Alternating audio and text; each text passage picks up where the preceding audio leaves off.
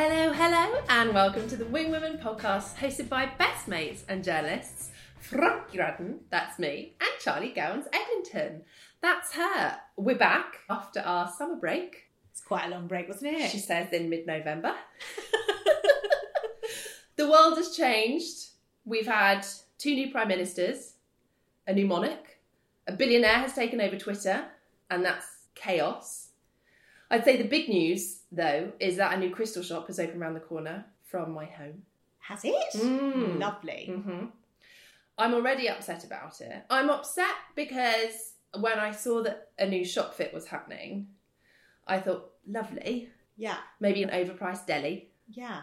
Need another one of those in my life where I can get a £6 sourdough and a £3 chai latte. But no, it's crystals. What I'm most upset about is it's called Dalston crystals. And you live in Stoke Newington. Excuse me, I live in Stoke Newington / Newington Green. How dare they? Oh, so it's all change. All change. Not really all change, because we're still sat in my living room, which looks equally messy. There's a pile of recycling in the corner. But, special occasion, recording the podcast, I put the heating on. Spending money like it's going out of style. It's all right. We haven't had the autumn statement yet, which will happen later this week. So then we can reassess after we know how much more tax we're going to be paying. So Ben is a pro at being frugal with resources, which is great. We need it to balance out my spend quick, spend fast, just don't think about it mentality. So the radiators have been turned down low. We're taking the low and slow approach. So we can put heating on for an hour burst in the morning and in the afternoon, but low and slow, so it kind of gradually builds. But what I'm getting pissed off about is that if I'm in the living room, for example, and I go into the kitchen to make a drink, I'm clearly going back. He switched the fucking lights off. You can't leave a room without all the lights going off and all the doors being closed. I'm like, let's make it as open plan as possible. I took all my doors down. There you go, see? When you live in small spaces, you've got to do what you can to make it feel airy and light. And now every single fucking door's being closed. Retain the heat. God damn it. All of mine are single pane Victorian glass. And if you stand by the balcony doors, which are on the stairway, you can feel the breeze. Fresh. So the problem is, as soon as the heating goes off, it's just raining again. I have just been wearing a lot of clothes. You're wearing a lovely cashmere knit. Thank you so much. It's really nice. Where's it from? Vince. Lovely. I also like your, I'd call it mole-coloured turtleneck. I've got just so many versions of this same Yeah, it's jumper. great. Where from? This one's from Albury. Interesting. I bought a really similar one. I didn't buy it. I got gifted it, which is very kind and lovely. Thank you, Whistles, for my free jumper. But I picked it because I was like, oh, that's a nice jumper. And then took it out to show Ben. And he was like, you have that exact jumper 5 times already in your drawers upstairs. And I went upstairs and lo and behold, it's an identikit. You wear them all the time. All the time. And I'm fine, actually, to be stuck in a jumper rut. Also, does Ben want you to keep the heating off? In which case, he should embrace your love of jumpers. Well, no, I think he's happy with me wearing jumpers. I think it's the fact that I just wear different versions of the same one. Sometimes they're more greyy, sometimes they're practically camel or beige. Ben always looks the same. I've never seen him mix up his look. Oh, maybe he could have different glasses, loads of different ones. Oh, nice. He could do like a sometimes- jazzy frame. Right? Sometimes Yeah. he's doing a cat eye. He could be like the Prue Leaf of your household. I'll buy some statement With brightly necklaces coloured glasses. for Christmas. Yeah. So, I mean, glass houses, Ben. Oh, funny. What have you been up to? It's a great question.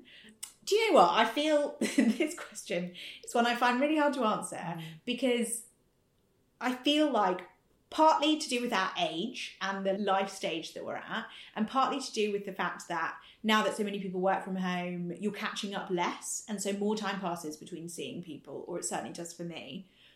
People say, what have you been up to? I feel like you're expected to share a big thing. Yeah. Like, oh, I've bought a house, or I'm having a baby, or I'm getting married, or we're doing an extension, or Little Reno. Or I've changed my job, or any of these things. I'm the same. Hi. Hi, it's just me. I live in the same place. I look the same. I wear the same clothes. So yeah, I'm great.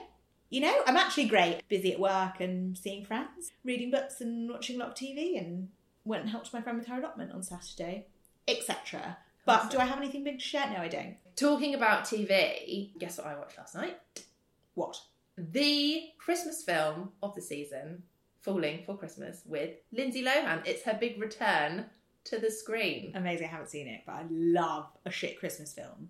What kind of trope is it? Okay, so here it is. She is a billionaire heiress of a hotelier.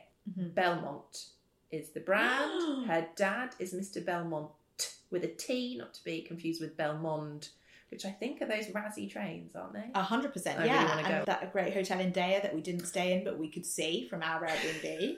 That's really nice. We peered longingly at And over the gate. When I was on my cruise, I went for a drink at the Belmont in Taormina in Sicily, and it was very chic. And then I went and got back on my cruise ship.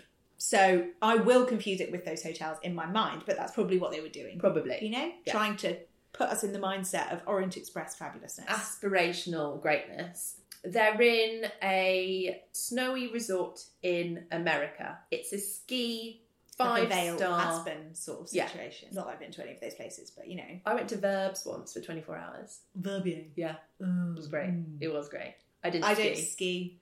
I didn't then either. I just looked at the snow and went to a conference about a sports bra, which was weird. But hey, Great. take me to Verbs and I'll sit through anything.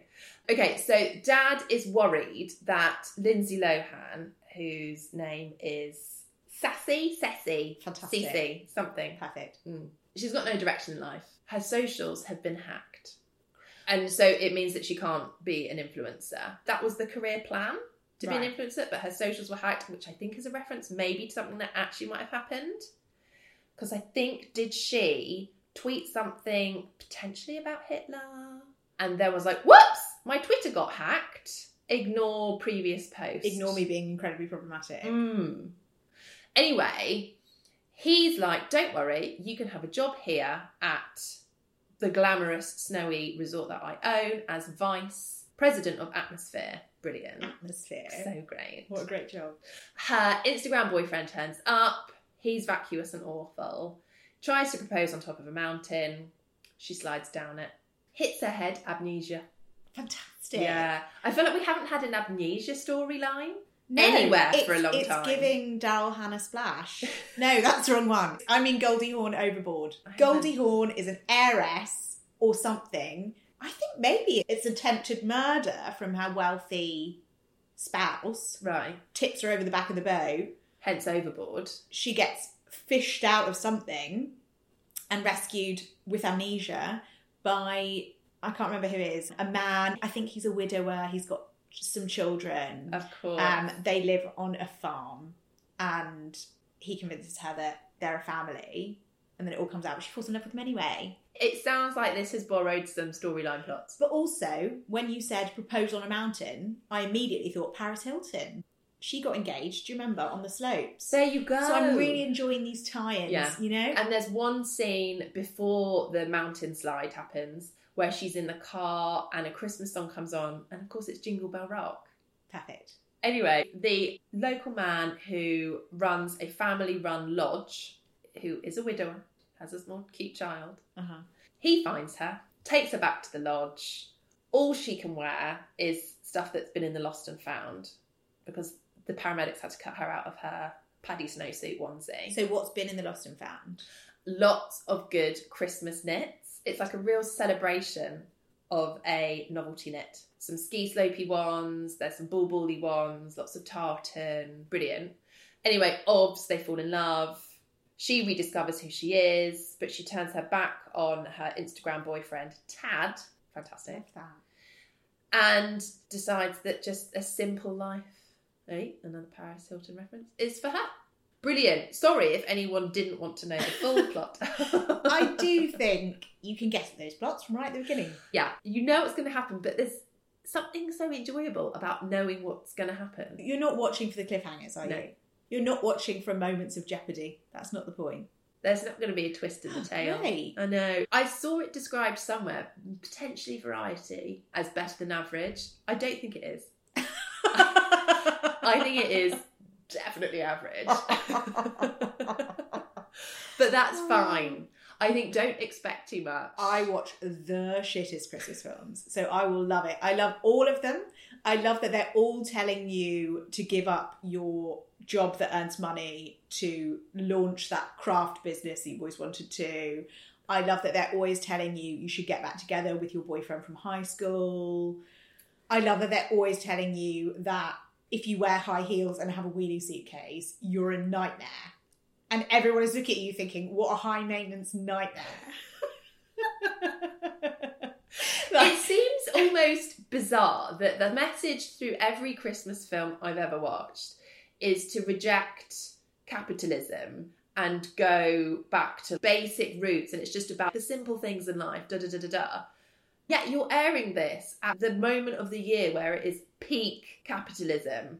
And actually it's like, buy this, you need more tinsel, you need this, you need to buy this. And it's like, how did those two come together? Since when was Christmas a moment to be stripped back and frugal? And that's not Christmas that we know. I am such a dum-dum for these films because I know what they're doing. I love them anyway. I'll be watching it. It's on Netflix. And there's a scene where she switches on the TV and that Netflix dudum comes on. And there's a very brief clip of The Castle at Christmas. Oh, yeah. One with Brooke Shields. Love that. And also a fabulous Christmas film. That's a terrible film. I would feel offended if I was Scottish, I think, watching that film. Because I think Brooke even Shields the going, taxi... I'm actually Scottish. McGinty. I'm sure it's McGinty. I think it is surname. McGinty. Yeah. But the taxi's watched it more than Charlton once. that picks her up. I mean, I don't think that happens in Scotland. And also, all of the people who live in the local town just knit in their free time. They've got like a knitting circle. That's all there is to do. They just knit and drink. That's their view of the Scottish. So peculiar. And I love it. Oh. So that is a very welcome comeback from the 90s. Lindsay Lohan. Yes. Excited about it. Excited to see what she might be doing. Good for her. Oh, another side note. Did you see that Millie Bobby Brown apparently said in an interview that she'd like to play Britney Spears in a biopic because she really resonates with her Child star, being sexualised from a young age, that vibe? I guess. Potentially. And they look quite similar. So she's just thinking this is a dream role. And Britney has put on her Instagram, like, no thank you. I'm not dead. Not even cold in my grave, bitch. I'll play me in a biopic. Imagine, because you've already got Pamela Anderson being like, guys, come on. Hello, still here. This was a really traumatic experience for me. Don't do this. Just so peculiar to be a female celebrity. Because do we do that to men? I don't think so. No. Like we do Elvis, I mean, so many years later, or we look to the past with women. Britney's what, in her 40s? She's not even old. She's not even old. No, I know. I love her. But something else that's coming back from the 90s, heroin chic. Yeah. New York Post headline read, Bye Bye Booty, heroin chic is back. It's back. Illustrated with some pictures of the Kardashians and 90s Kate Moss and Bella Hadid in that spray-on dress. Yes. Give me your thoughts. Oof. I've also read a few headlines that are sort of saying, skinny is back, did it ever go away? Which I think probably no. It's such a funny one, isn't it? Because we were all so kind of celebratory about this quote-unquote new body shape being popular, which was that Kardashian bums, curves, which wasn't really curvy. It was someone that had a big bum but was still incredibly small elsewhere. It was still as unattainable as the sort of Kate Moss heroin chic look, but I suppose at least it kind of opened the doors and gave us an alternative, because I mean we grew up in the 90s and the noughties where it was you just had to be so thin and the fashion only worked if you were rail thin. It was crop tops, it was hipster jeans, you just couldn't have an ounce of anything on you. And talking about Britney and Christina and the people that we were looking up to as our style icons and kind of our role models were all just teeny tiny. I mean, even when you look at the Spice Girls now, they were miniature. They really were. What's more shocking for me is looking back at the celebrities who used to be called plus size or curvy, or the ones who used to be on the front cover of those trashy magazines with circles around, talking about their weight gain, extreme weight gain. These were tiny women. Yeah. It was Drew Barrymore or that one from Girls Aloud. I don't know the names of the people Kimberly. from Girls Aloud. Yes. Incredibly thin women. And I mean, obviously shocking and horrifying to be discussing any young woman's weight in that way, especially when they are a role model for very young women. But even more ridiculous is that they weren't plus size. Yeah. So women that used to be shamed publicly for their weight weren't even plus size. That was how far we were from body inclusivity and acceptance, that there weren't actually any plus size women visible. No, not at all. Anyone who wasn't a size 6, really, was called out. Anyone who had a fuller face or slightly curvier, slightly bigger boobs was immediately called fat or chubby, or look at her incredible weight gain, or piles on the pounds.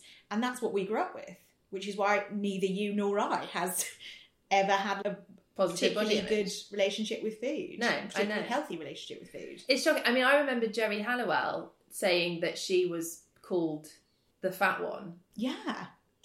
I mean, she wore a tea towel on the Brits, and then obviously she did get incredibly thin afterwards, like super thin, and she was so celebrated for that, and ostensibly she did it through yoga. And that was, I guess, one of the first moments that I noticed the wellness being used to mask skinniness. And it was like, yeah, but they're glowing and they're doing yoga and they're drinking green juices. And it's like, but you're still depriving yourself from food. All right, you're not chugging on some fags and having a Coke, but you're eating a celery stick and pretending like you're healthy. And the whole issue with the Victoria's Secret's look and how that was just incredibly skinny, but then that got turned into them being athletes and preparing for a role. And yet you could read on any website in the run-up to the show their diet and how they got so skinny and prepared for the big catwalk show. And I remember one didn't drink any liquid, and it was like, they dehydrated before the show. Why are we glamorizing this?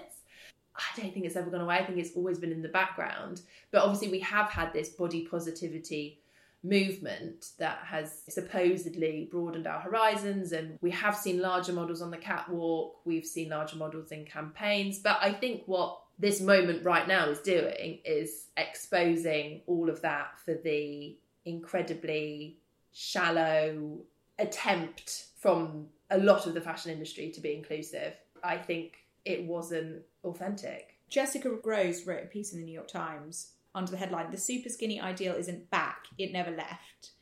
And I think from the sound of it, she's generationally of a similar age to us. We have kind of witnessed this complete change in the way that we talk about women, the way we talk about bodies, which is something to be celebrated and is amazing, because for us, in our incredibly formative years, when we were at school and picking up Bliss and reading about the Spice Girls, we were being told, you have to be so skinny. The language that was used was really damaging. And there was only one acceptable body type. That was it. Everything else was, she's out of shape, or she's not the good looking one. Yeah. But, as you say, it never really went away. We just changed the way we talked about it. The media just started to use different headlines and say, gets in shape, or follow so-and-so's amazing fitness regime. And it's always completely bonkers. It's always all these celebrities who work out every single day. Then, oh, here's the salad that Jennifer Aniston had for lunch every day on the set of Friends. That was doing the rounds on TikTok, and everyone remaking it. And I mean, it was a healthy, balanced salad, but it was a salad that was the only thing, according to this kind of hype around it, that was the thing she ate every day. And these are really controlled diets. And we just talk about it now as like, oh, it's a really healthy way to eat. Yes, these green juices were detoxifying. That doesn't really actually mean anything. You can't detoxify your actual organs by drinking green juice. That's not medically possible. It is just all talked about in a different way now.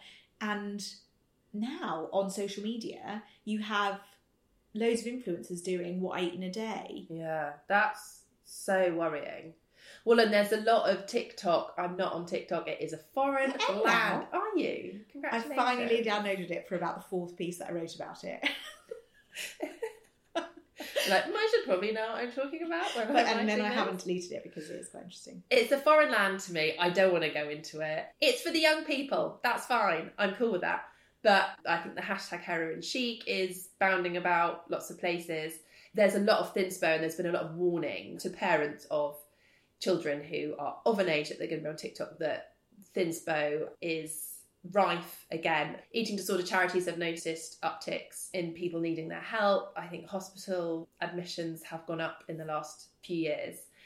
The Cut had an interesting piece, Could Thin Be In Again? And this was written by Michelle Santiago-Cortez. And she talks about how the pandemic played quite significantly into this, because there was, I mean, over here definitely, but I think it was really big in the US, but there was that kind of misinformation about COVID being linked to being obese. And then suddenly it was even more shameful to be fat. Not that it ever hasn't been shameful in our society, but it was even more terrible to be overweight because you were putting pressure on an already strained health system and taking away help from those who need it and blah, blah, and all of that. And it is that pretense. It's fat shaming under the guise of saying, we're just thinking about your health. Yeah. And you must automatically be less healthy if you're bigger. Yeah. Which is completely untrue. Completely untrue. And also there was this fixation on fitness at home, Pelotons, fitness DVDs, Joe Wicks. I'm not saying he's problematic. I think he deals with things in a very balanced way, and actually his recipes are delicious and healthy and not stressful in a restrictive kind of way. But fitness was this huge thing, and you were virtuous and brilliant and you'd been productive if you emerged from the pandemic in a better shape than you went in. If you had sat on the sofa, freaked out and ate some biscuits, how slovenly and awful. If you had been pelotoning and green juicing and you came out 2 dress sizes smaller, congrats to won. you. Yeah. It was, you navigated that so well. You made it work for you kind of thing. Whereas I think in reality, the healthier thing to do, great to get out for walks and whatever, but we were kept at home, gyms were closed, you weren't allowed out for long periods of time for a while. So actually, you kind of had to put so much time into that, if that's what you wanted to do. Yeah. It was so much harder to eat well and not just think, do you know what, I need a glass of red wine and a biscuit. But also, why should we? There was so much stress going on, so much upheaval, so much uncertainty. It's awful. So to think, I couldn't possibly have a biscuit when you haven't seen your family in 6 months, you're just crying all the time. It's so inhumane to ourselves. Like, we're so used to not being kind to ourselves and not thinking, what could actually give me a moment of joy? And I'm not talking about eating your feelings, but I'm talking about thinking, oh, do you know what? I'm going to have a bit of a special dinner. We did all that, make a meal of it on Instagram. Yeah. And everyone was tablescaping. hashtagging their tablescapes. But then at the same time as saying, sit down, have a nice meal, there was also the narrative that you have to lose weight. Yeah. You have to come out of this in the best shape you've ever been. Yeah. You have to basically have a glow up. Yes. During a pandemic. Pandemic glow up. And I remember that first summer that travel's still a bit sketchy, but you could, and some people did. And it was suddenly Instagram had all of those vacation pictures back on again. And it was like, oh my God, here's everyone again in swimwear looking tiny and toned, to my indoctrinated brain, brilliant. And it made me feel so like, oh, fuck, what was I doing? I forgot to get the memo of becoming a more fabulous version of myself. And I just feel like that has sustained since that moment. Everyone's got more and more glossy, more and more fabulous. Fashion has returned to this Y2K trend. I guess the sort of big signal of that was that Miu Miu miniskirt, where you just can't have a bottom. And the low slung jeans. Yeah. Do you remember that diesel leather belt? Yes, I do. But it's worn as a skirt. That's back. It's such cruel fashion because it's so exclusive. And all right, Miu Miu made a skirt that would fit Paloma. What's her last name? Alcessa. Yeah. I don't know how to say that properly. Yeah. But I know The how model. to spell it. And It's like a true writer. I can spell it, but I can't say it. So she was on the cover of something or another wearing that skirt, but that skirt doesn't come in that size. No. So it had to be custom made. And it's like, oh, come on. It seems like we've gone ultra cruel. I've actually just watched, I'm obsessed with the Kardashians, and don't hate me for it. I hate myself enough about it. I've got such conflicting opinions about the Kardashians. Anyway, I very much enjoy watching their series, but the episode that's just aired is the one where Kim is trying to slim into the Marilyn Monroe dress. And she isn't open about it. She says she needs to work really hard. They show her working out, and they show her putting on a big sweatsuit as she works out so she can just drop water weight. And she talks about, even if I just drop water weight, at least it's something. They show her eating salads and stuff. But she doesn't have a lot of time to drop weight. And one would imagine the way to drop weight quickly is to not eat so much. Well, at least in the 90s, the damaging 90s, it was a bit more honest that this is the way. And I saw on Twitter the other day that somebody had tweeted, do you remember the 90s when Special K Oh my God, the Special just K used diet. to say, Special K diet, have a tiny bowl of Special K with skim milk for breakfast and lunch, and then you can have dinner. At least, I mean, completely bonkers, but transparently bonkers. You have to starve yourself. You can't eat normal food. You can't have balanced meals. You can't have a frothy oat latte and this and that. You have to starve yourself if you want to be thin and wear that red dress that they showed in the adverts to match the red K on the box. You have to just fully starve yourself. And what I find particularly damaging now is that whole wellness narrative, is that whole guise of, oh, actually you can just eat normally so long as you have a hot water with cayenne pepper and whatever Beyonce had. Yeah, that everyone squeeze of lemon juice or drinking something. When I was at Grazia. And this whole altered way of talking about it, as if people aren't just sitting in their living rooms willing themselves to not eat and going hungry, which is what so many young women will be doing now. And it's so damaging. And I remember doing it myself. Yeah. And I hate that Gen Z have kind of grown up in this time of more inclusive language, seeing different shapes on the catwalks, on magazine covers. We never saw any of that. And now to be going back, I mean, yes, maybe we never really progressed, but at least there was a facade that we'd progressed. And there are some body positivity activists and icons who did amazing stuff. You know, I'm not sure she'd categorise herself as this, but Self-Esteem, the singer, she was on Graham Norton the other week and she did Stylist Live over the weekend. And her message is so positive and great. And I'm not calling her plus size. I don't know if she categorises herself as plus size, but she's not super skinny. She's just like a normal body. And I'm like, great that that's being celebrated. And we're just seeing it. And we're not pointing out being like, oh, but she's a plus size person. You know, she's just a great musical person in her own right. And so I'm like, cool that that's there, because that definitely wasn't there when we were growing up. But now this other really strong message that's coming through feels at odds with what's going on, and it feels really scary. And the thing that we didn't have when we were going through it was social media.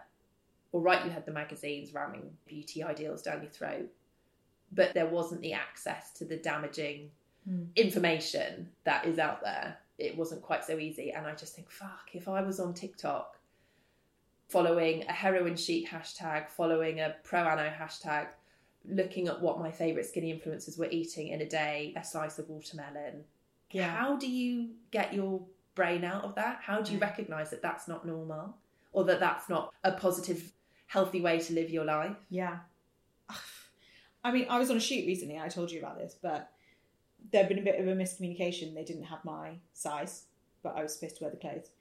And the reaction of the woman who had called in the clothes but had not met me and hadn't realised that they needed to be my size, not sample size, was apologetic and said, I thought they could just be normal size. I didn't realise we needed big sizes. But it is that language. Yeah. And she was young. So as much as we kind of talk about inclusivity, it's so deeply ingrained societally in all of us, even now, that, as you say, that's not the norm. And it is, because actually I'm smaller than the average British woman. That's the norm. But also, why does there need to be a normal? Why does there need to be normal? And then everything outside of that is abnormal. Yeah. But it's just the way that we talk about it is so ingrained that she didn't even notice she'd said normal. Yeah. I noticed, obviously, because she was talking about me, but also because I'm a journalist. And we've changed the language, and suddenly, you know, people balk at certain language, even the word flattering. Yeah. I stopped using in my copy a couple of years ago because... Flattering meant thinner. Yes, and it doesn't by definition. No, it just means looking like your best version of you. Yeah. But it became shorthand. Yeah. This is a slimming outfit. Yes. And the sort of Trini Susanna, what not to wear era of fashion, flattering meant looking slimmer. Flattering meant making your boobs look smaller or more in proportion, or making yourself into the one beauty ideal. So I stopped using the word flattering. But, I mean, it's still actually a key search word. So it's a funny thing in journalism, because you don't want to use that word, but actually that's what people Google. Yeah. People Google flattering dresses, flattering this, because that is still that obsession. How do I look smaller? How do I fit myself into this tiny little narrow ideal? It's really sad, and I despair. Economically, socially, we're going into a bit of a difficult time. We've been in a bit of a difficult time. The difficult time is still happening. When will it end? Nobody knows. If we could all just say, hey, do you know what? Do you want a macaroni cheese? Just fucking go and have one. Can't we all just do it together? If you're chilly in your house because you can only put your heating on low and slow for an hour every morning, your husband switched the lights out because you've gone to have a wee. Stick a mac and cheese in the oven or the air fryer. However it is you want to cook your food in the most economic way. And it's Christmas. One of my friends was telling me, though, about a drying rack that is electric. I am here for this, because without heating on, I can't dry my clothes. No, exactly. That's the reason I've been turning the heating on, to dry my sheets. I don't have a dryer, but even if I did, they're very expensive to run. Yeah, and they're bad for your clothes and your sheets. And the environment. And, of course. And but I only have a washing machine. She's got a bit of a hard-on for these electric drying racks. And I mean, I'm with her. It sounds pretty hot. I want one of those. Speaking of our interiors... Made.com. It's gone. Well, it's fallen into administration. Perhaps Next have bought it. Yes. So don't worry. You can still buy your pink velvet sofa from somewhere, hopefully. But what an icon of a millennial interior decoration. I never actually had anything from Made.com. But yes. It was... Hard agree. It was more luxury than IKEA. Yeah. But more affordable than John Lewis. I have a pink sofa from there. That's the thing, is for a moment it was kind of Instagram style, actually, because it coincided with that moment when suddenly we were all taking pictures of everything. And it did the kind of gimmicky aesthetics much more. I mean, obviously, with the benefit of hindsight, you can see you're much better off having bought the John Lewis sofa in a nice neutral colour than the pink one. And Morwenna Ferrier wrote a great piece in The Guardian. Made.com was a window into the mid-century design ideal, but with none of the quality. And talks about paying 10 quid for the council to come and pick up her pink sofa because they were just shit. Just so uncomfortable, joyless to sit on. Everything just fell apart at the seams. But it gave us this Instagrammable aesthetic. Yeah. It gave us something that felt younger because John Lewis felt very solid and that was what you were buying for your forever home. Exactly. But when you were in your rented flat, but you're tired of just putting throws on the 6-lane sofa, and you thought, do you know what? I'm just going to take the hit and I'm going to upgrade to a £200 pink crushed velvet number. You could. But it was the price as well, because you weren't paying those high... I mean, a sofa is astronomically priced. Furniture in general, so much. I'm trying to buy a new mattress, and honestly, what do they want from me? Why is it so much money? But it was a bit more affordable. And obviously that was entirely reflected in what you were getting. I don't know why it costs so much to make a sofa, but apparently it does. We do sit on them a lot. But it's funny, we did all have that cookie cutter millennial aesthetic. So many of us in our homes had the same sofa or the same print on the wall. You see them time and again, don't you? The same pieces. And it kind of just looks like you've walked into West Elm and like copy pasted. Yeah. But on a budget. And that's what it was so brilliant for. So RIP that it has potentially gone forever from our interior decorating landscape. But I read a really funny piece related to this. It was in the Times. Charlotte Ivers wrote it over the weekend. Millennials thought we had it made. See what she's done there. Now we're just as uncool as the boomers. And she makes the point in her piece that the closure of Made is the death knell for millennials and our grasp on... Altogether? In general. Bye, babes. No, our grasp on the sort of cultural zeitgeist. And essentially now we're kind of aging out of what's cool because we have Gen Z coming behind us. And I mean, they're so cool, I don't even really understand any of it to that level. But I was thinking about the other things that were real signifiers of millennial coolness. You know, Instagram now, apparently it's naff. I read a great piece on Elle about cringing. We're in the era of cringe. Posting on Instagram is like peak fucking cringe. Avocados. I mean, the avocado was like the most aspirational brunch food you could ever eat. And now, 5 times higher carbon footprint than bananas. It's officially bad for the environment.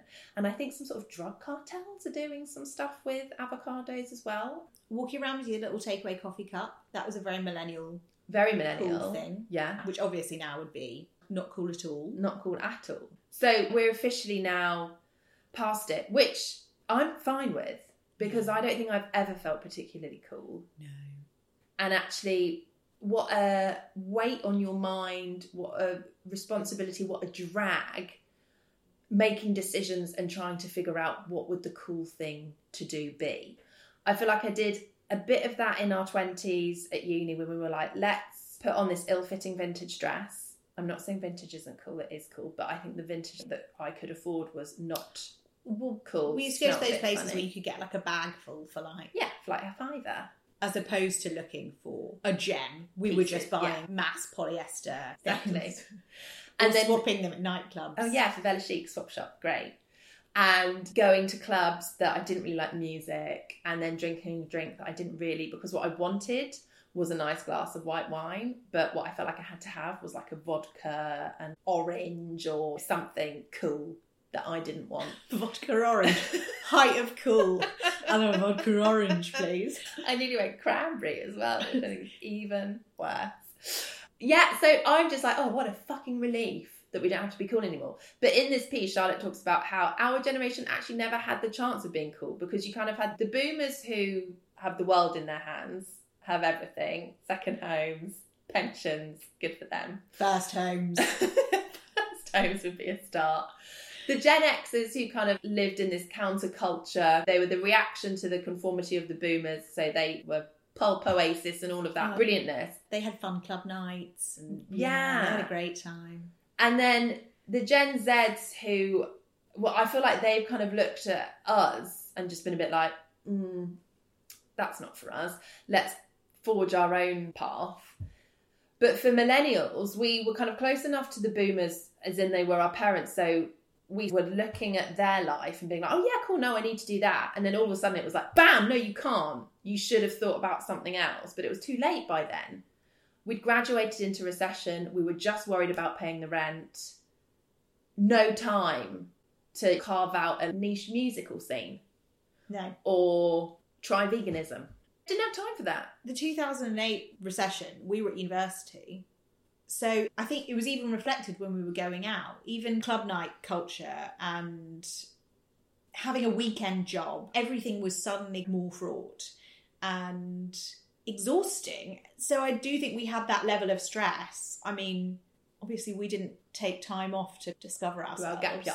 It was too late because we'd already committed to studying fashion. Which isn't the best start. So we fucked ourselves already. That was a moment. That was a real moment.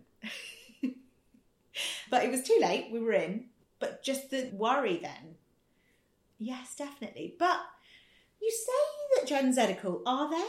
What are they up to that's cool? They never look like they're having fun. Just crying on TikTok, aren't they? Yeah, I don't think they ever look like they're having a fun time, which is what I always think cool is. It's that effortless, nonchalant party. You don't need to go to the party. You are the party. You are the party. You're just having fun, whatever you do and whoever you are. I feel like I'm aware the gym can be fun. Can it? But they're all going for hot girl walks. It's a walk. It's a walk by yourself. I go on them.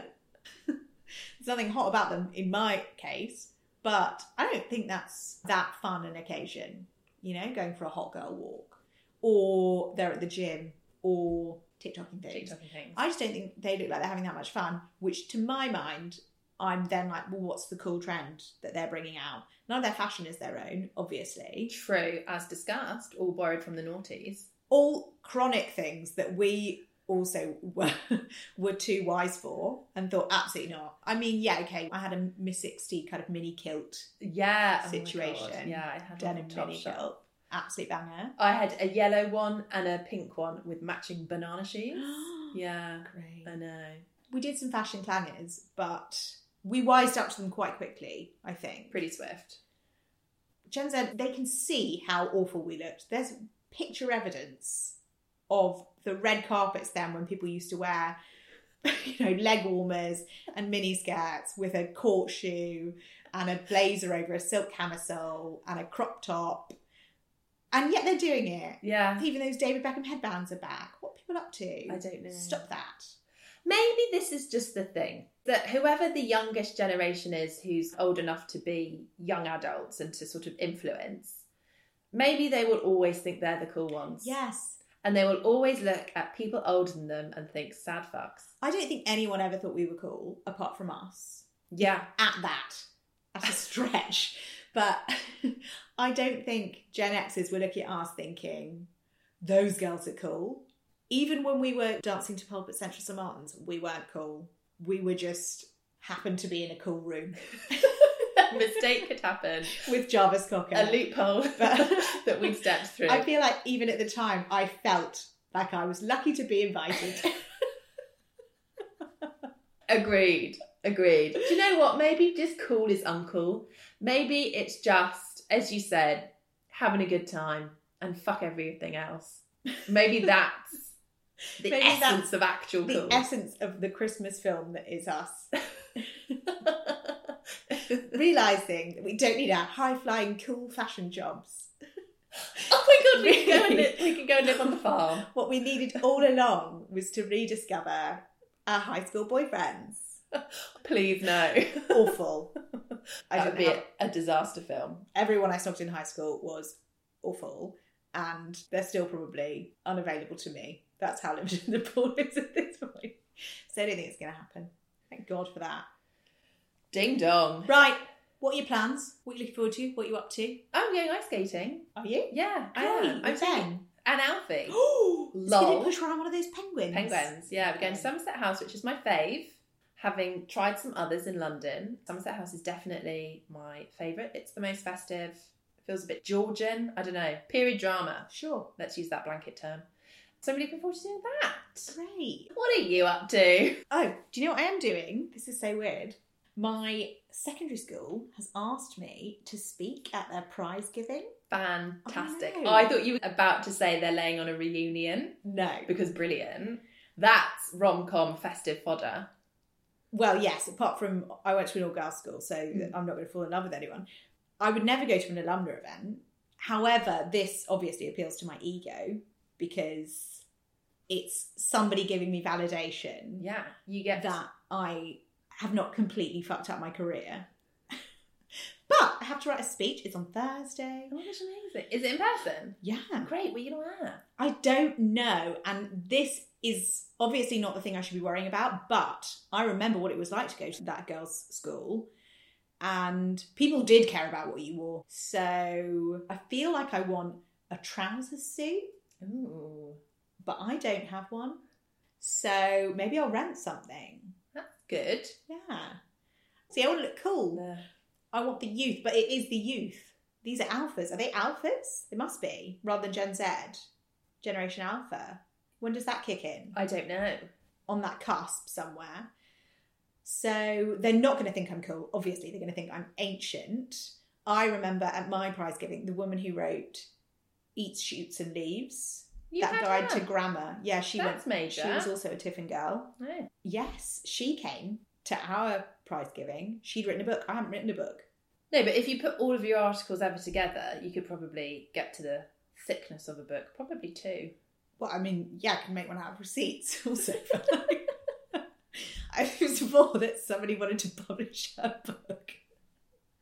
But I'm doing that on Thursday. Brilliant. So what, you're there to inspire, show everyone how fabulous and successful you and are. they want to take a little picture of me. Sorry, it sounds so obnoxiously braggy, but it's really blown my mind and I'm quite excited about it, but also nervous because I always used to get a wobbly knee when I tried to do public speaking. I'm quite excited to go back.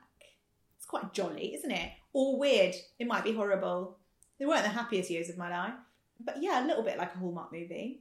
Tips on how to look youthful and cool. Welcome. I only feel youthful and cool in 2 things in my wardrobe. That Sakai bomber jacket, and I can't wear that on stage. No. It's a jacket.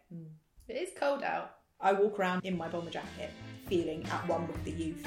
Especially if I go for a walk around London Fields and I'm like, yeah. Hot girl walk. No one would guess that I'm 34. Of course they can, they can see my face, but and the rest of my outfit and my A6 trainers in my mind because everyone else wears bomber jackets. So that's what I'm doing. Congratulations. And good luck. Do you think they might live stream it? 100%. On that note,